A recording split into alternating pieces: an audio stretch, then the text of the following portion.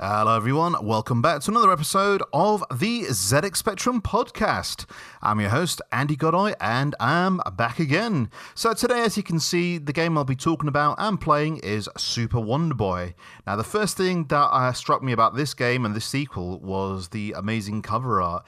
It's one of the cover arts where the home port of the computer versions is so much better, I think, than the actual arcade or the Sega Master System or any of the other version. I would say that this loading screen looks terrible. It looks like it's been done on paint.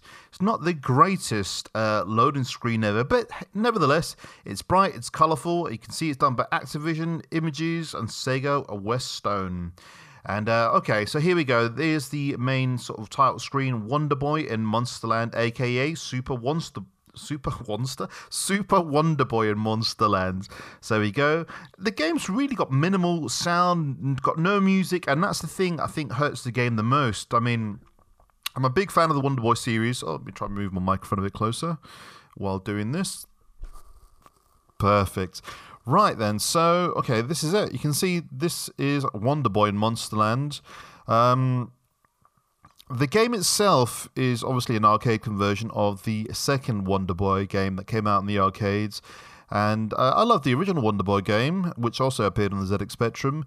And this was the sequel that appeared in the arcade. Now, what I loved about the arcade game was that it did seem more like a home console game, which was always really weird seeing that. But I loved the fact that, you know, it had like an RPG element, this game. It really felt really, really good. And it's got some of the secrets that the arcade game has, like those little things up there. Let's talk about the story then. So Wonderboy's got to go on from his quest. And I can't remember the storyline. I should have read the instruction, guys. But yeah, what I love about this is it's not just a platformer. You've got weapons like swords. You can upgrade like shoes, like shields, your... you know, like armor and stuff like that, which really does help your character. I loved the arcade, couldn't wait for the home conversion, saw the glorious sort of like artwork that appeared in the magazines, like the Amazing Flyer, and that really made me think, oh, I need to get this. Now, one of the things that I've noticed about this game from the get-go, it's a lot easier than the arcade or the Sega Master System version, and those are the versions that I played sooner. Now, I am doing the first sort of like mini boss thing against the Death, the Grim Reaper, and normally it's got the music, you know, like in the arcade or the other versions. Dun, dun, dun, dun, dun, dun, dun, dun, dun. Well, I don't think it goes anything like that, but this is one of the things that this game is actually missing, is the music.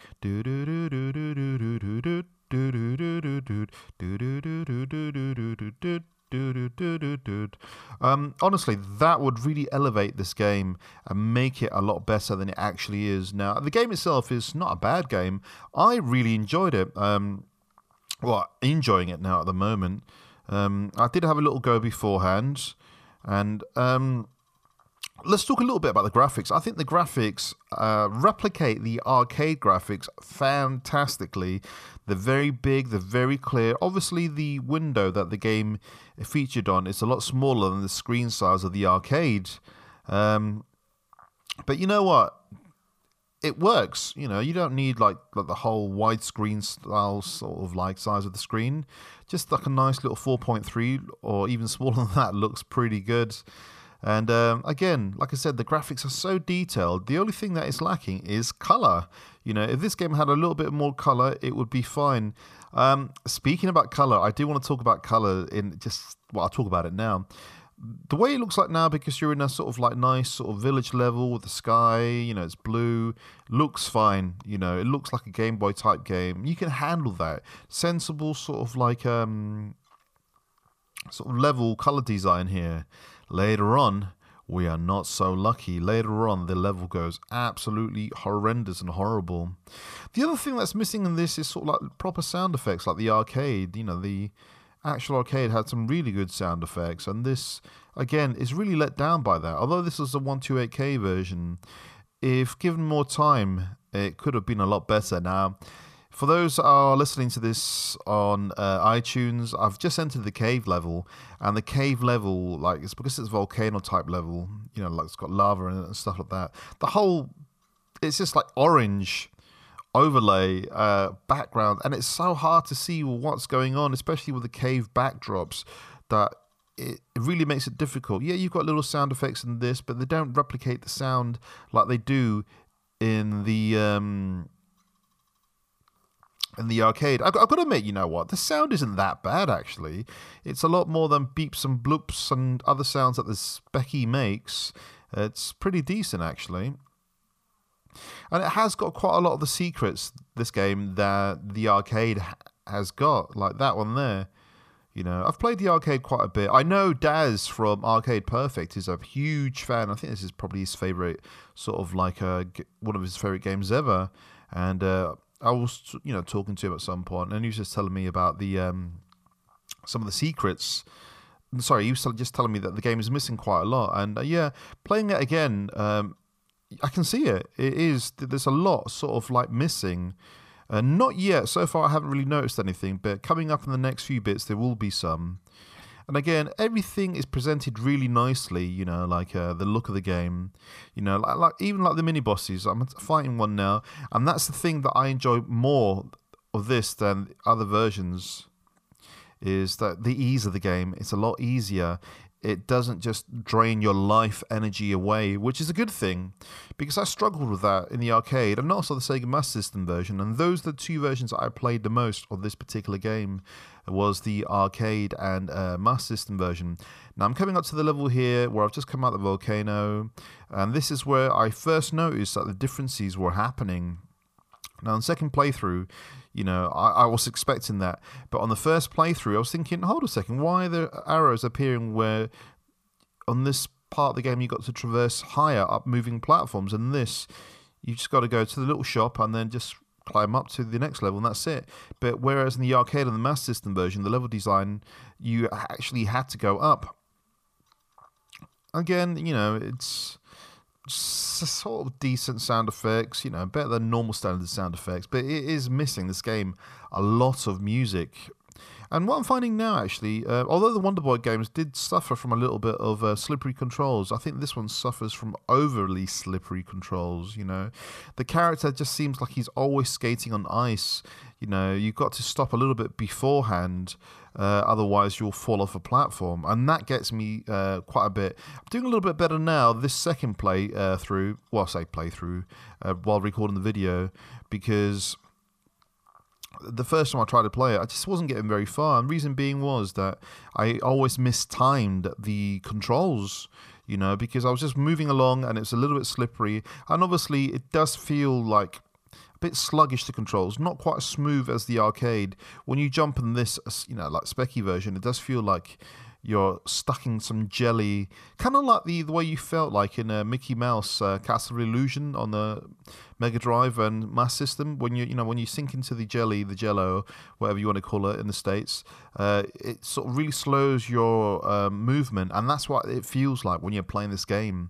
It feels like something's constricting you. It's not quite as fast as flowing as the walking mechanics. But again, this game, I'm really enjoying it. I messaged Daz last night, and I said to Daz, Daz, I've just been playing Wonderboy, and I'm really enjoying it, when hadn't played the game properly in years, absolutely years, probably in about 10 years. Obviously, I'd played the arcade and Sega Master System version quite a lot since then, because, after listening to Arcade Perfect, where they compared the versions, I like to sort of listen to the show and then try out the versions myself. And I love the Wonderboy series anyway. I love Wonderboy. I love Wonderboy. This one here, Super Wonderboy, or Monsterland. But my favorite one is the Sega Master System version, which is the Dragon's Trap. Obviously, there's another one on the Mega Drive.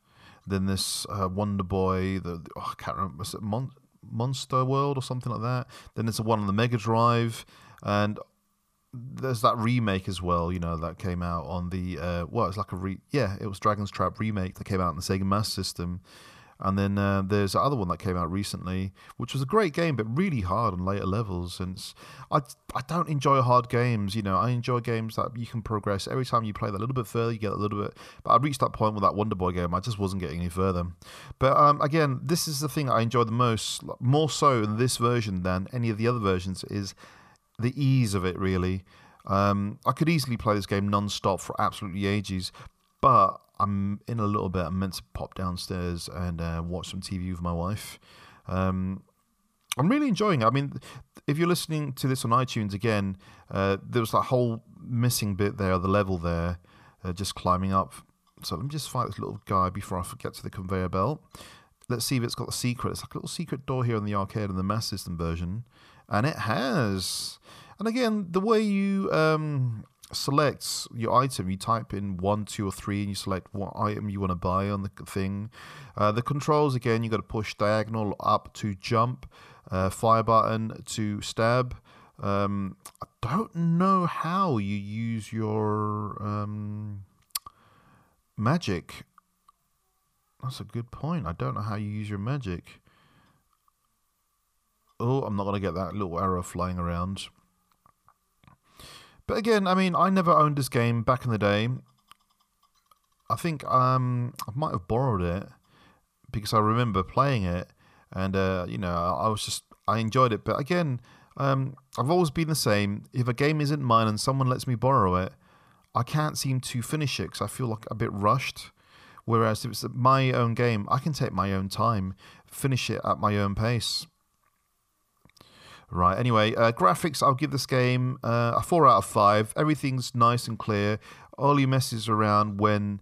you know what, let's just give this game an overall score. I'm going to give this game a 3 out of 5. I've been Andy Godoy. See you all next time. Goodbye.